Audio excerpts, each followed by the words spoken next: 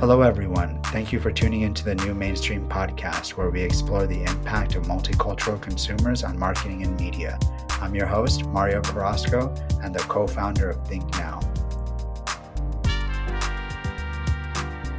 Today, our guest is Kristin Luck, founder of ScaleHouse and Women in Research. Kristin, thanks for joining. You've founded some really important companies in the market research space, serving as an advisor to tons of innovative companies in MR now. Would love to hear about what you're doing at ScaleHouse and also kind of the work that you're doing at Women in Research. Yeah, thanks So for welcome. having me. Yeah, thanks. ScaleHouse was really, I think, the brainchild of me selling my third company back in 2014. So I think anytime you go through a big life transition, particularly like the sale of a company, which is sort of like, I guess, the closest thing I've had to raising a child and then having it go off to college. Three times now, yeah. 3 times. I've been really, really fortunate. Yeah, I've been very, very fortunate. I've had some good business ideas. I've had some good co-founders and business partners, and so I've had 3 successful exits. And after this last one, when we were still in the process of selling the company, I had already decided, based on the purchaser, that I wasn't going to be going on after the sale concluded. And so I had about 3 months to kind of sit and think about what I wanted to do next. And I think a lot of people thought I was just going to go start another, marketing technology company.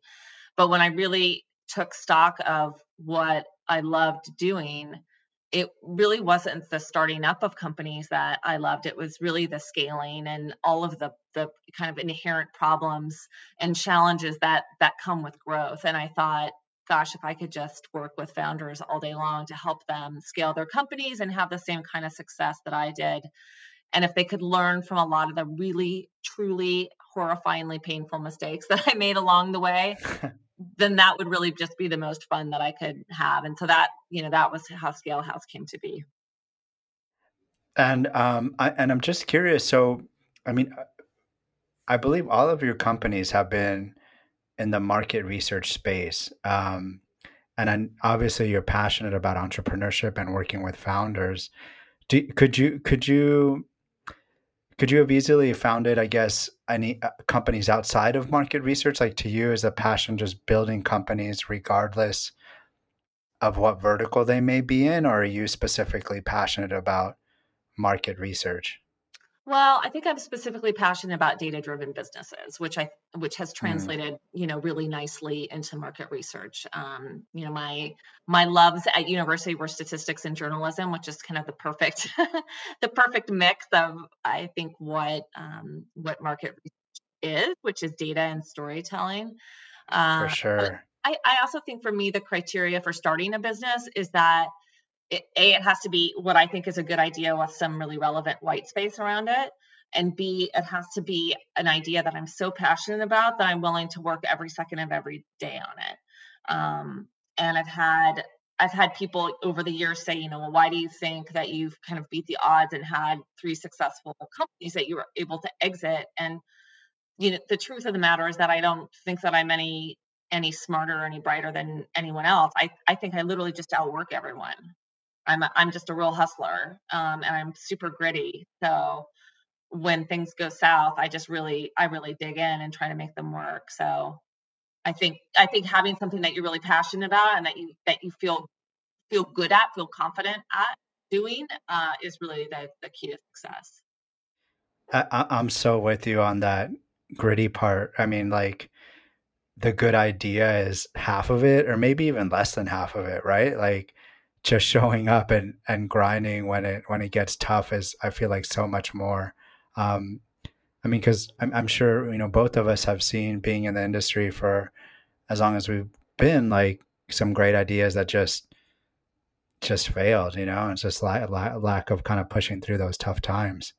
For sure. And I also think that even when you see all the success stories, you don't see all of the horrible things that happened along the way to that success. I think when people look at my LinkedIn profile, all they see is like, oh, wow, she sold that company and then she started this company and sold that. And wow, look at all that success. They don't see me literally weeping at my desk at 4 o'clock in the morning because something failed for like the eighth time and I'm running out of money and I got yelled at by a client, or nobody sees all of that. They just see the success at the end of the day, and which makes it look a lot more achievable, I think, than it really is.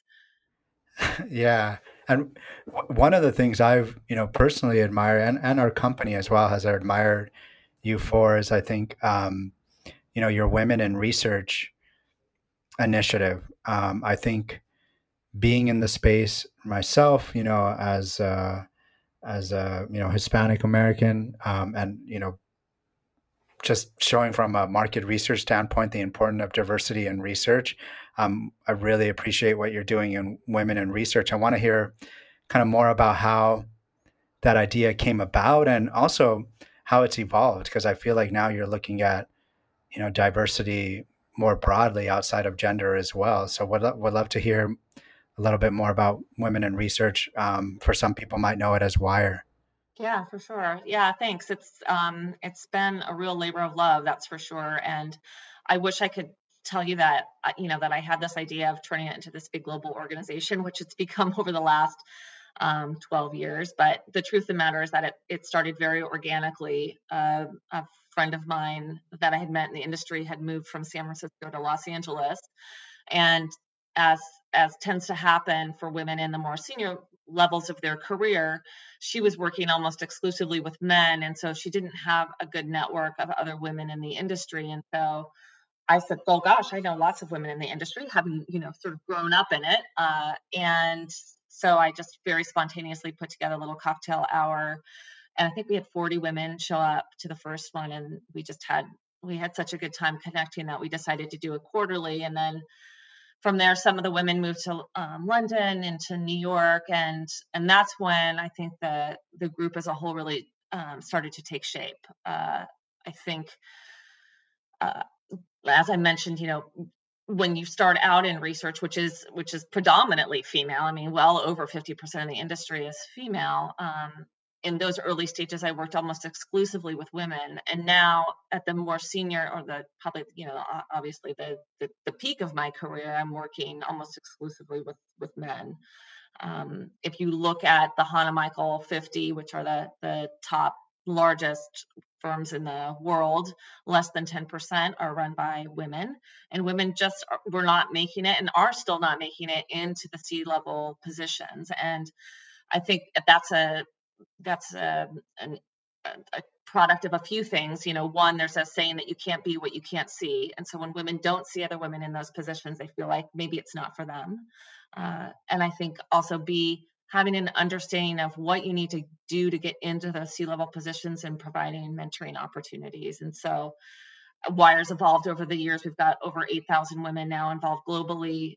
We have a one-to-one mentoring program where women are mentored not only by senior level women, but also senior level men. I think that, to your point, we've really broadened in the last couple of years our definition of diversity and inclusion. So we're no longer just looking at gender, but we're also looking at ethnicity, sexual identity, bodied or non-able-bodied.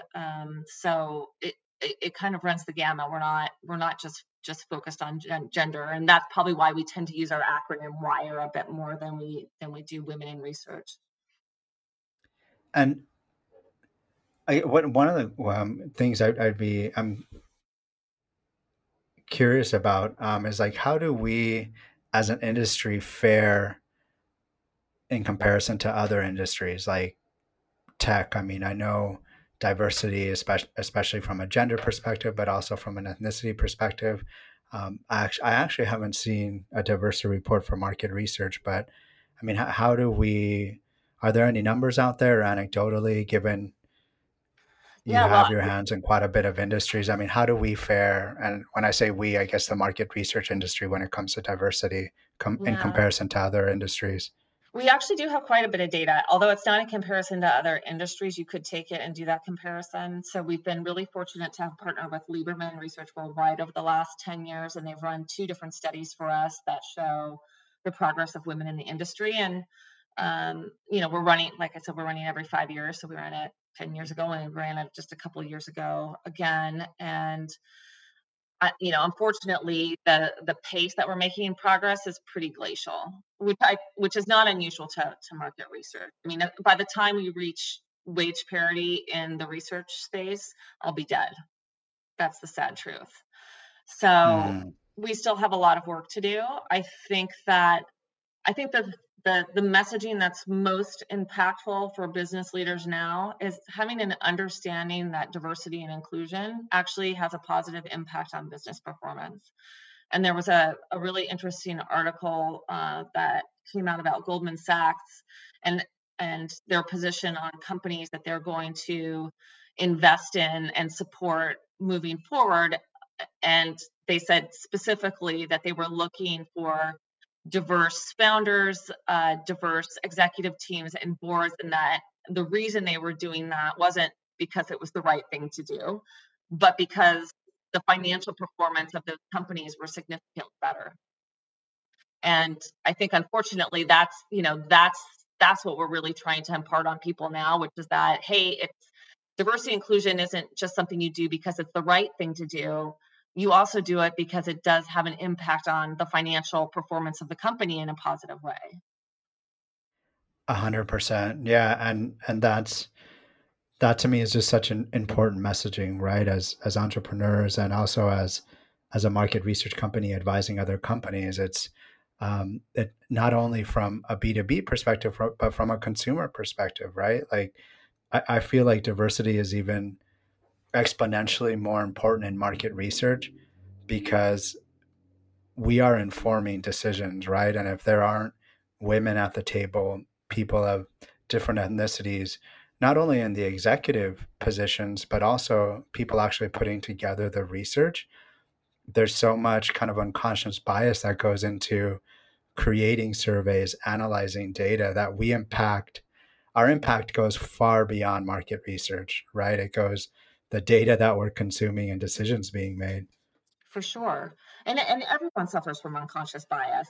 It's funny because I was having a conversation with a gentleman just a few days ago, and he was like, "Oh, I don't have any bias. I don't see gender." And I was like, "That's just so ridiculous," because even I'm even I'm biased. Like we all are. Like we are inherently Yeah, surround ourselves with people that are most like ourselves, and we do have these preconceived notions, even if we don't like them, about other people around us. And so everyone has it, and I think the more honest that we can be about that, and the more we can realize that we benefit from having different perspectives at the table, that it's not a threat. It really helps evolve products and services, and I think it leads to better thinking and better research.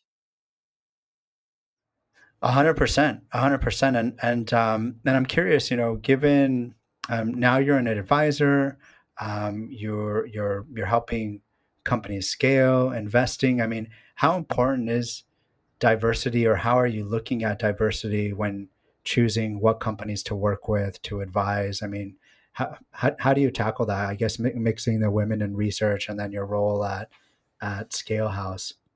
Yeah, I mean, obviously, I really like working with female founders because I have a unique perspective on what it takes to get business done as a woman, and it's infinitely more challenging to get funding and to understand how to scale. And I think also women haven't traditionally understood what the opportunities are for scaling and selling a business. I was at a networking event in Amsterdam a few years ago, and I was talking to a female founder who had a male co-founder, and I was talking to her, and I was talking about the business, and I said, "Well, what ultimately is your exit strategy?" And she just kind of looked at me very quizzically, and I said, like, "What's the end game for the business? Are you planning on selling it?" And she literally stopped and looked at me, Mario, and she said, "You mean I can sell this thing?" um, hey, listen, not everybody, I think there is a mentality in the US that you start a business, you scale and sell it. And that's not for everyone.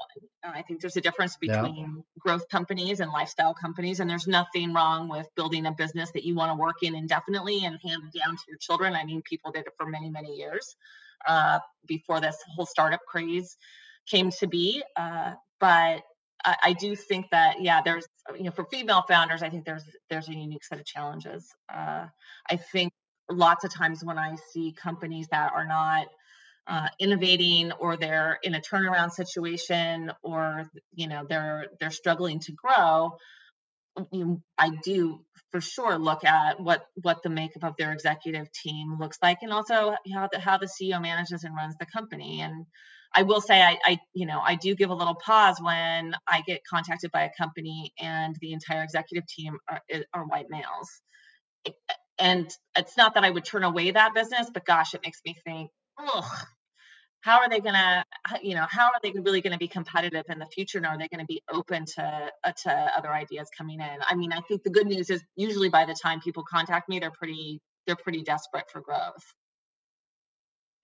Yeah, no, and it's interesting your story about the woman that didn't know about an exit. I think other groups, um, we are have those same issues, right? I mean, as a founder myself, um, in Latino culture, not necessarily talking about money, Right. not like I didn't necessarily know that was possible. I mean, and kind of in my professional journey, talking to you, looking at what you've done, just being exposed to that has really helped me think bigger. So it's really great what you're doing in terms of getting the word out there, in terms of what's possible.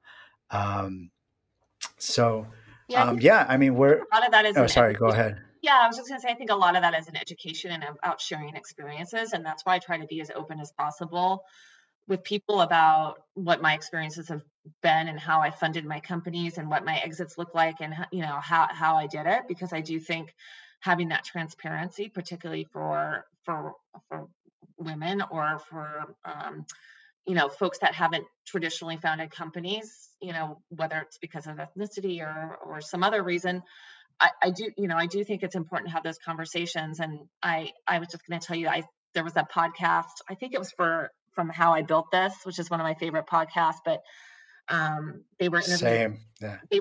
I just love that podcast, but they were interviewing Sarah Blakely, who's the woman that started Spanx. I don't know if you listened to Oh that one, yeah. but she Yeah. That she built a it's one of billion the dollar best ones. company. Yeah, she built a $1 billion company, and he was asking her, like, because she owns 100. Well, at that point, she did own 100% of it. And I think he asked her, like, well, why didn't you take on any money? And she said, God, I didn't even know it was possible, And Yeah. it's like, I wish I had, because it would have been a lot easier. And so I think that access to capital is super important. And it's also one of the reasons why last year I went and actually got my investment banking license, so that I would have an opportunity to help women and folks that might not necessarily have that resource, to gain access not only to capital, but also to have an experience, selling their company, or going through some sort of M&A event, being shepherded by somebody that A, has been through it themselves, but B, might have a different perspective than a bunch of old white male bankers. Yeah, and I mean, how do you feel about um, kind of these initiatives or these laws like California not having having penalties for having all male boards? I mean, do you think that's a step in the right direction? I do, actually, because I don't think that change will come otherwise. Because there's no, Yeah. I wish that everybody would take the road that Goldman Sachs has, which is, hey, we've done the research, and we know that diverse teams provide better performance, and better financial performance. But I don't think most people do, and there's not enough incentive for change. And if you understand how the traditional board system works, there's very, very little opportunity for women and minorities to get on boards, because it's totally a referral system. All of the board seats that I sit on now, I've gotten because a white male has referred me, and I like to pay it forward by only referring non-white males for boards now. Uh, so traditionally, it has been a boys club primarily. And it was interesting. I was meeting with, when I had exited Decipher, my last company, and was starting my consulting practice.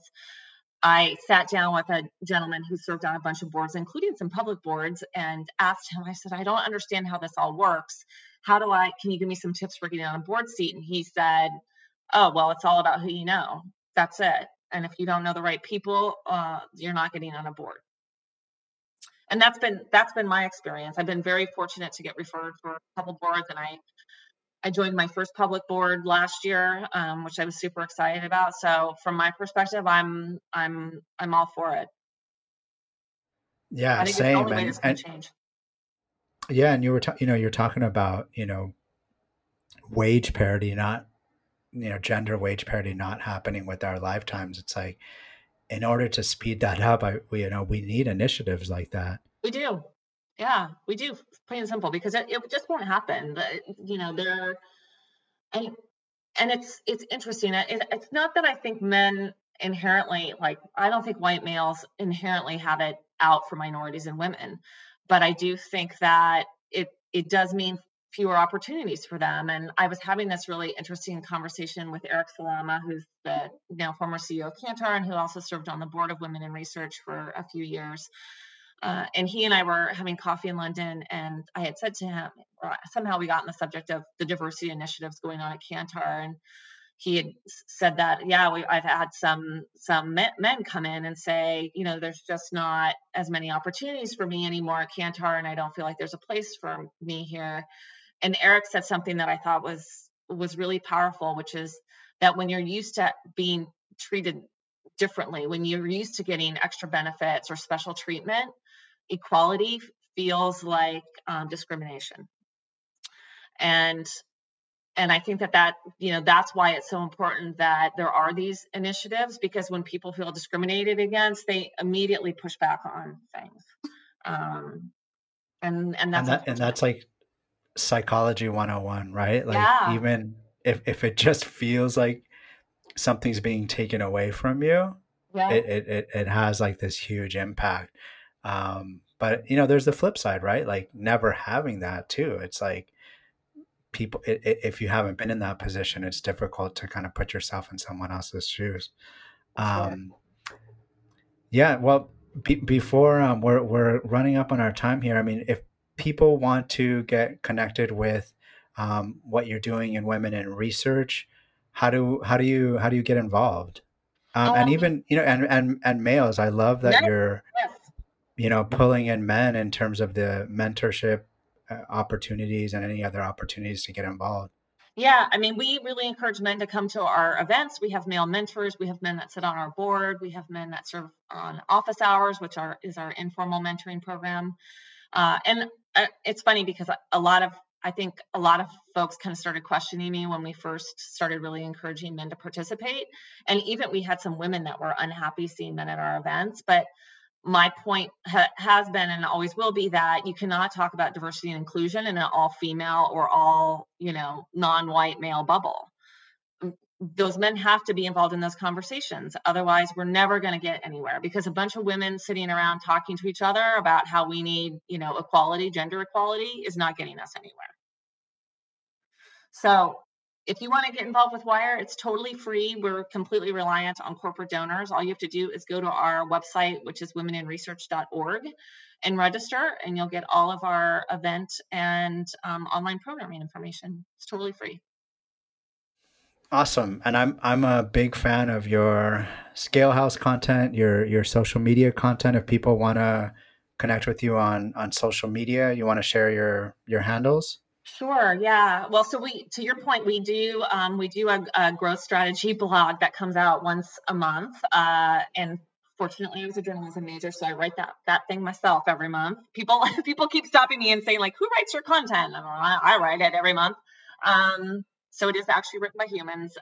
It's a great growth blog if you're interested in growth strategy or things related to organizational development, product development, anything related to growth. You can go to our website. It's scalehouse.consulting, and you can sign up for our blog there. Or you can also connect with ScaleHouse on LinkedIn and also on Twitter. We're everywhere. Awesome. Thanks again, Kristin. Yeah, thanks for having me. Thanks to everyone listening in. To get more multicultural insights, check us out at thinknow.com and follow us on social media. You can also subscribe to this podcast on your favorite platform.